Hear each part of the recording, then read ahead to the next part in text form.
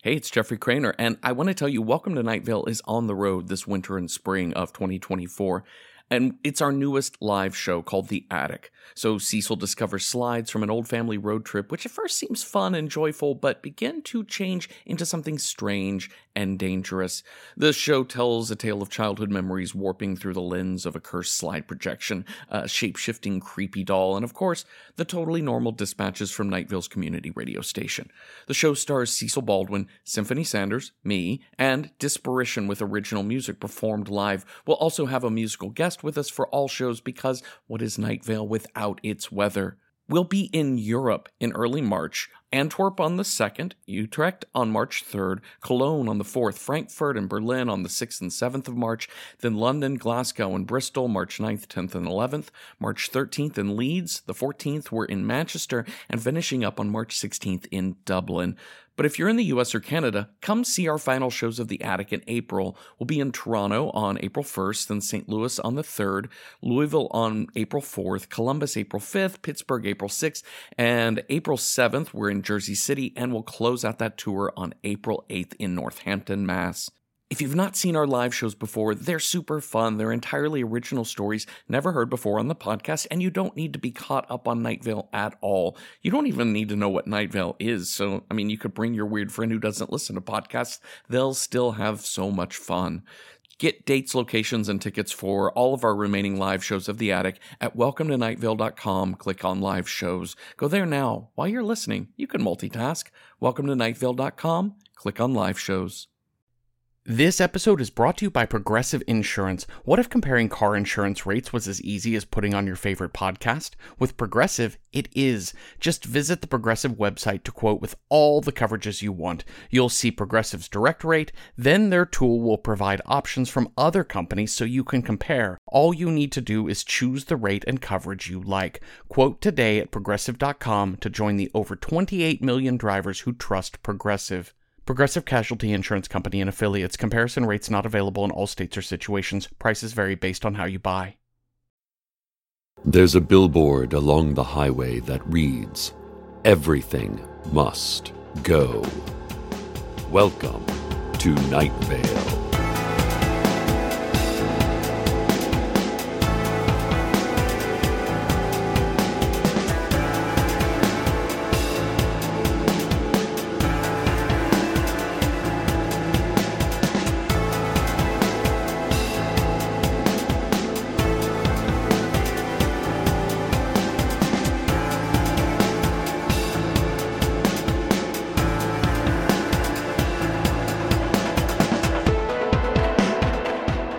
I don't talk much about my brother on this show, Cal.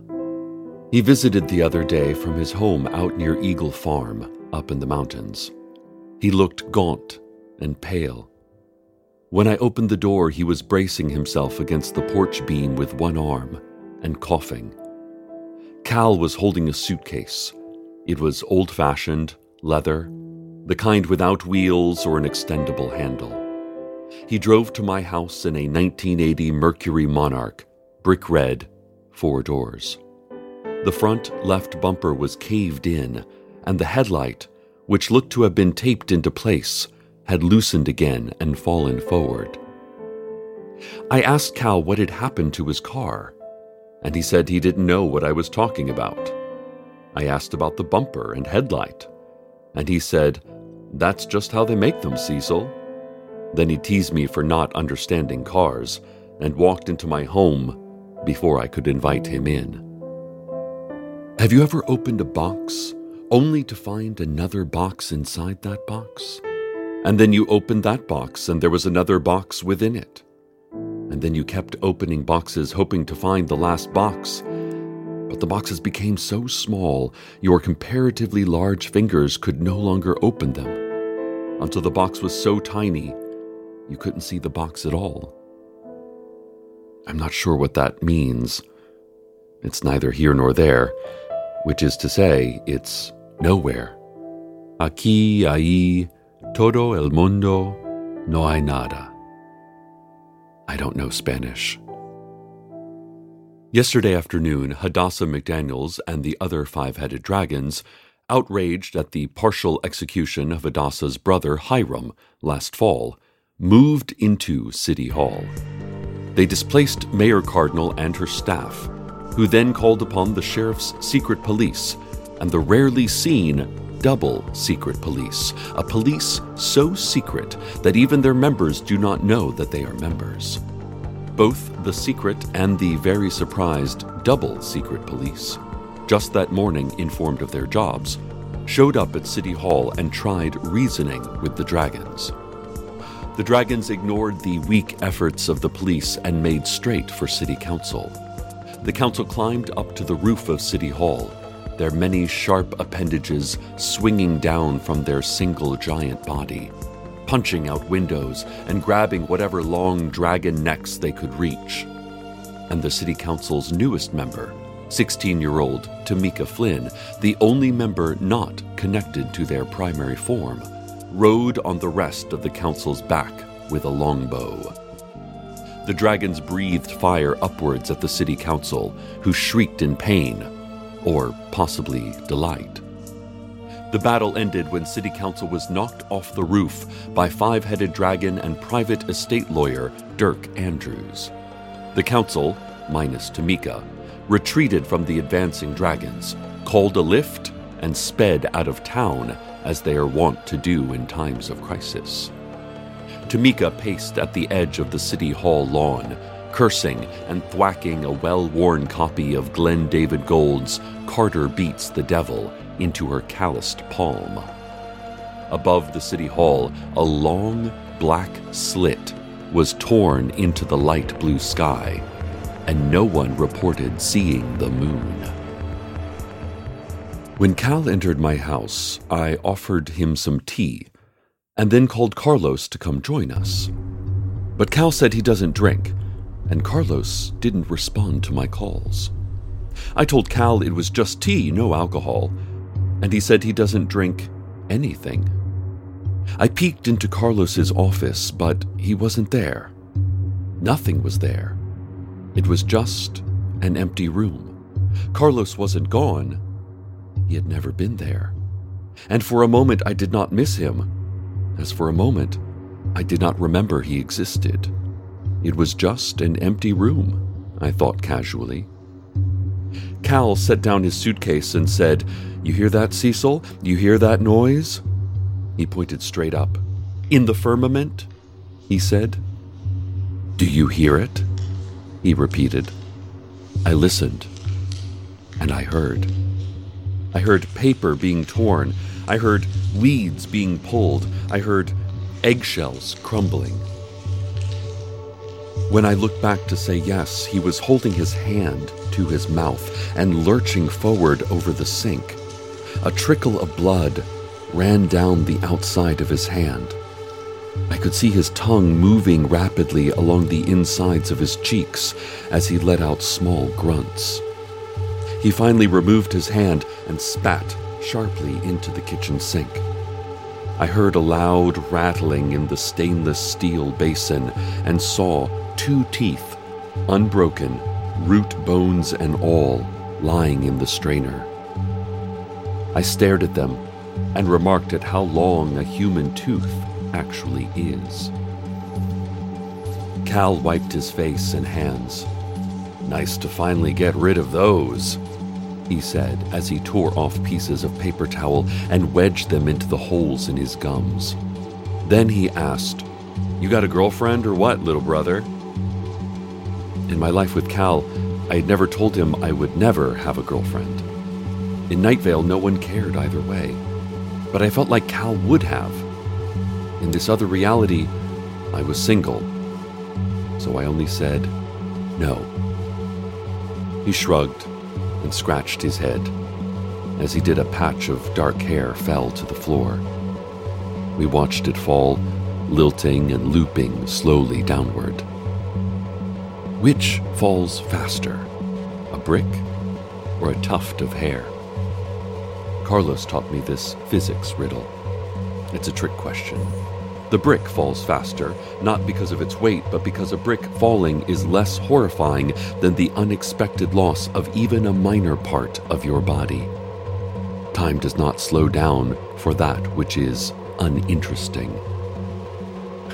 Better not look in the mirror, Cal said as he nervously simulated the sound of laughter. A dribble of blood ran down his chin and onto his chest. When the public library disappeared last week, no one celebrated nor mourned its absence, as we could barely remember it being there. In its place, a long black sliver of nothing, a hole in our universe near which no one wanted to go. Except for Carlos, who's a scientist and wants to study everything, but I told him, no way. The pteranodons which poured out of a similar hole inside the rec center last month have taken over the Barista district, building giant nests from canvas bean sacks and flyers promoting local bands and burlesque shows. Near the city hall, dozens of angels, more than I have ever seen at one time, are still surrounding the Hall of Public Records, demanding expedition of their application to be officially recognized as living beings. The angels are waving hand-drawn signs with phrases like, "Look at us." But their handwriting is so shaky as to make the typography quite distracting. So most bystanders did not notice the angels, but instead fixated on trying to read their signs. The angels are shouting, "It only works if you believe it does." But as this sentence has an erratic rhythm, it didn't catch on with many passers-by, many of whom were busy screaming and running from vengeance-minded dragons. Some even pointed into space and yelled, "The distant prince!" He's less distant than ever before. Cal told me stories of our youth, how, as kids, we would sneak out late at night and vandalize houses and cars for fun. Little things like stealing hood ornaments, or placing live scorpions in mailboxes, or making creepy ghost noises outside bedroom windows. He smiled as he regaled what was, for him, a funny story of boys being boys. But I didn't like his story. I could remember it, but I also knew it wasn't real at all. In his story, I was prying loose the aluminum ram's head at the front of a 1975 Dodge pickup with a flathead screwdriver. The truck was dark blue with tan leather bench seats. I remembered it was parked in front of a mid-century ranch-style home with a rock garden full of succulents and herbs. As Cal spoke, I could smell rosemary in the cool desert air. Cal placed his hands on his belly, and his eyes rolled back in his head. "You okay?" I asked. "It's just the after effects, man," Cal shrugged. "Hey, you remember when Mom used to take us to the library to read, but we would look up dirty words in the dictionary instead?" "Mom would have never put us in such danger," I protested. He stared at me for a moment, his head cocked sideways, an eyebrow raised. Then he lurched forward out of his seat onto his hands and knees and vomited onto the rug. We both stared at the viscous red stain, concerned. No, not concerned. Embarrassed. Let's have a look at the community calendar. This Thursday afternoon, the Faceless Old Woman and the Woman from Italy will be at the Night Vale Mall from noon to 4 p.m., offering bespoke tortures for anyone who walks by. The Woman from Italy will recite the unlucky passersby future pain in the form of a catchy poem, like, "The Woman from Italy will leave you in stitches. Not laughter, though she'll laugh. A sound which is full of diabolical torment and wicked behavior, as she flays you before your friends and your neighbors. You'll yet be alive when she opens your chest, the wet beat of your heart and the choke of your breath. She coos, 'Don't fear, it's as quick as can be.' But in truth, there's years left to this misery. The faceless old woman will simply write some harsh insults in silver Sharpie on the side of an eggplant and hurl it at your family. Saturday afternoon, the Night Vale PTA will be holding an emergency bake sale to raise money for the elementary school gym, recently burned down by Hadassah McDaniels. It's also a clearance sale to finally get rid of the storeroom full of baked goods that have gone unsold the past 2 years.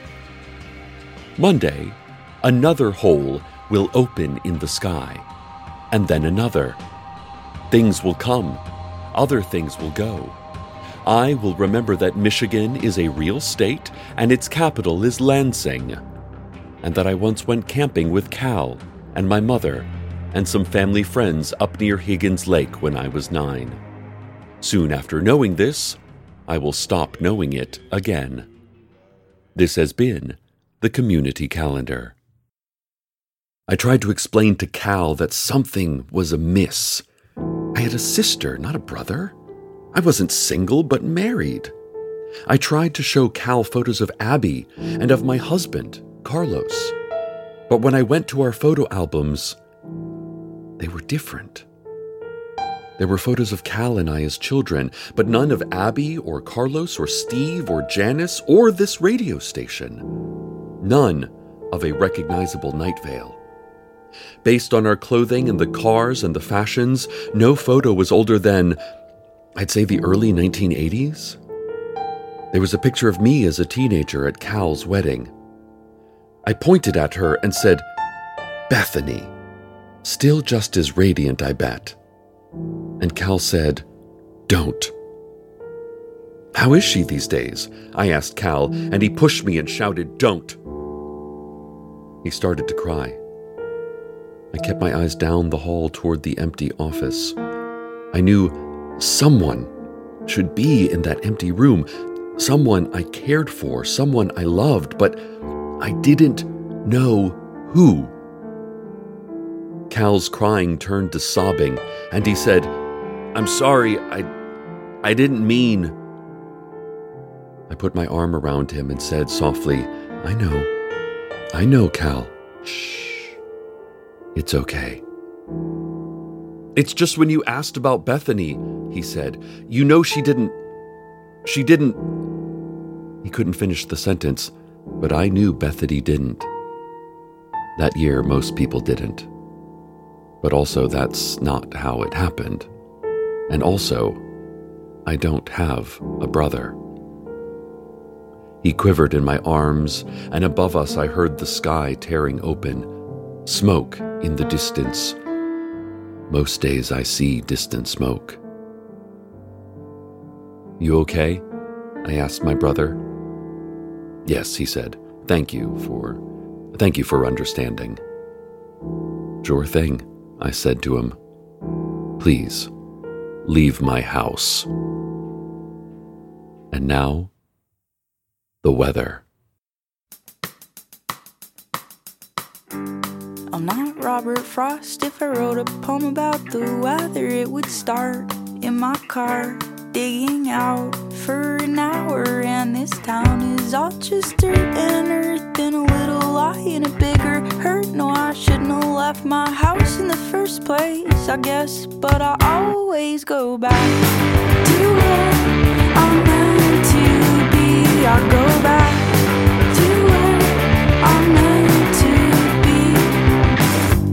So on a polar high that I found one night, it was cold outside, where your frozen hands are so much like mine, but they don't compromise. Now I'm looking at the ground because I don't want you to leave. I know it's codependent, but I think it's kinda sweet. Out of every person in the city I could ever meet, leaving feels like losing, but I'm learning what I need. I go back to where I'm meant to be.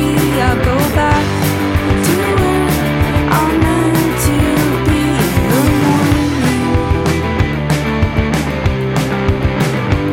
the morning.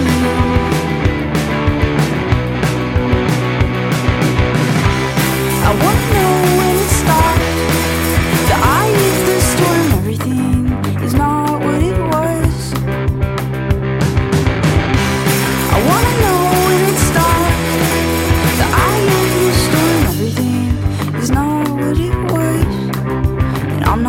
Robert Frost.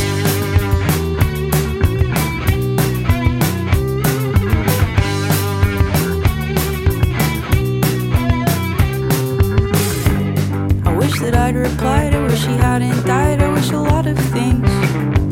The day you lost your dog and I lost my car was a Saturday, but the frozen air and the frozen ice and the biggest hurts and the boldest lies are gonna disappear like the melting point, like my melting rules, like my melting life. I go back to where I'm meant to be. I go back to where I'm meant to be.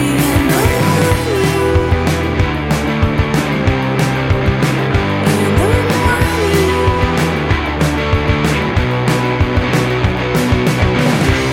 I wanna know when it starts, the eye of the storm, everything is not what it was. I wanna know when it starts, the eye of the storm, everything is not what it was.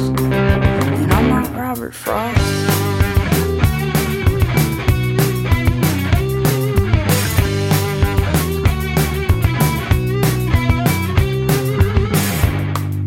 Robert Frost. If I wrote a poem about decision, it would start and it would end in the same place. I don't talk much about my brother on this show, Cal, because he's not my reality. I almost said he's not real, but that's not true. There is still a blood stain on my rug and a bruise from where he pushed me. I remembered Cal's wedding. I remembered stealing hood ornaments. I remembered the smell of that rosemary bush in that rock garden. But then Cal left. He did not drive away, but vanished as the gash tore open above us. I had trouble remembering his visit, so I wrote it all down. I'm reading it now, to you, verbatim from my journal. And I cannot believe my own writing. Carlos and his office are back. They were never gone, Carlos says. Multiple timelines is basic quantum physics, which is the most exciting kind of physics, he says. This morning, I gave Carlos a tight hug in bed and kissed him along the back of his beautiful hair, perfect, even when matted asymmetrically from sleep. The angels are still standing around the Hall of Public Records, demanding that people look at them. There is one sign that says, "We're angels and we're totally real, and you're making a huge mistake not acknowledging that. Trust us, we're totally angels." And while I appreciate the sentiment, I do think they'd be better served hiring a copywriter or at least a decent graphic designer. Holes are tearing open across the sky, and I can barely hear myself thinking most days. The dragons have marched into the city jail, freeing all of the inmates, mostly political prisoners being held for an unnamed international leader, as well as a handful of college-aged drunk tankers. Mayor Cardinal, from her home, issued a statement about the disintegration of our town and bleeding together of realities. The statement reads, "My father, who died of liver cancer when I was 5, has returned. He arrived from a hole in our reality. I am choosing to go with him, Night Vale. I am choosing the world where he did not die, where I did not kill my double, where dragons did not destroy our town. Listen to the ripping of the firmament and find the world you prefer, Night Vale. All else is pain." Listeners, I beg you not to do this. This is the world we have built, right here. If you leave, if you don't accept it, it cannot hold together. Hold tight those you love, Night Vale. Not for fear of their loss, but for love of their presence. Hold on to what you know is real. Life is only a narrative, but it's a narrative we write together. Stay tuned next for... Whatever was on the schedule for this month has all been scribbled out with charcoal. And with the same charcoal, someone has scrawled a story about Huntokar across the entire broadcast calendar. So stay tuned for that, I guess. And for what it's worth, and for however long our own narrative has left, good night, Night Vale. Good night.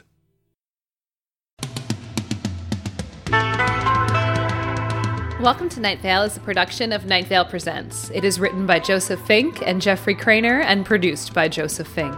The voice of Night Vale is Cecil Baldwin. Original music by Disparition. All of it can be found at disparition.info or at disparition.bandcamp.com. This episode's weather was Robert Frost by Mal Bloom. Find out more at malbloom.com. Comments, questions, email us at info@welcometonightvale.com or follow us on Twitter at Night Vale Radio, or do whatever you want. You were given free will for some reason. Check out welcometonightvale.com for more information on this show and our other shows, including the Orbiting Human Circus's new between-season presentation, The Second Imaginary Symphony. And while you're there, consider clicking the donate link. We like to make things for you. Today's proverb: you'll catch more flies with honey than with vinegar, but you'll catch even more with a corpse of some sort.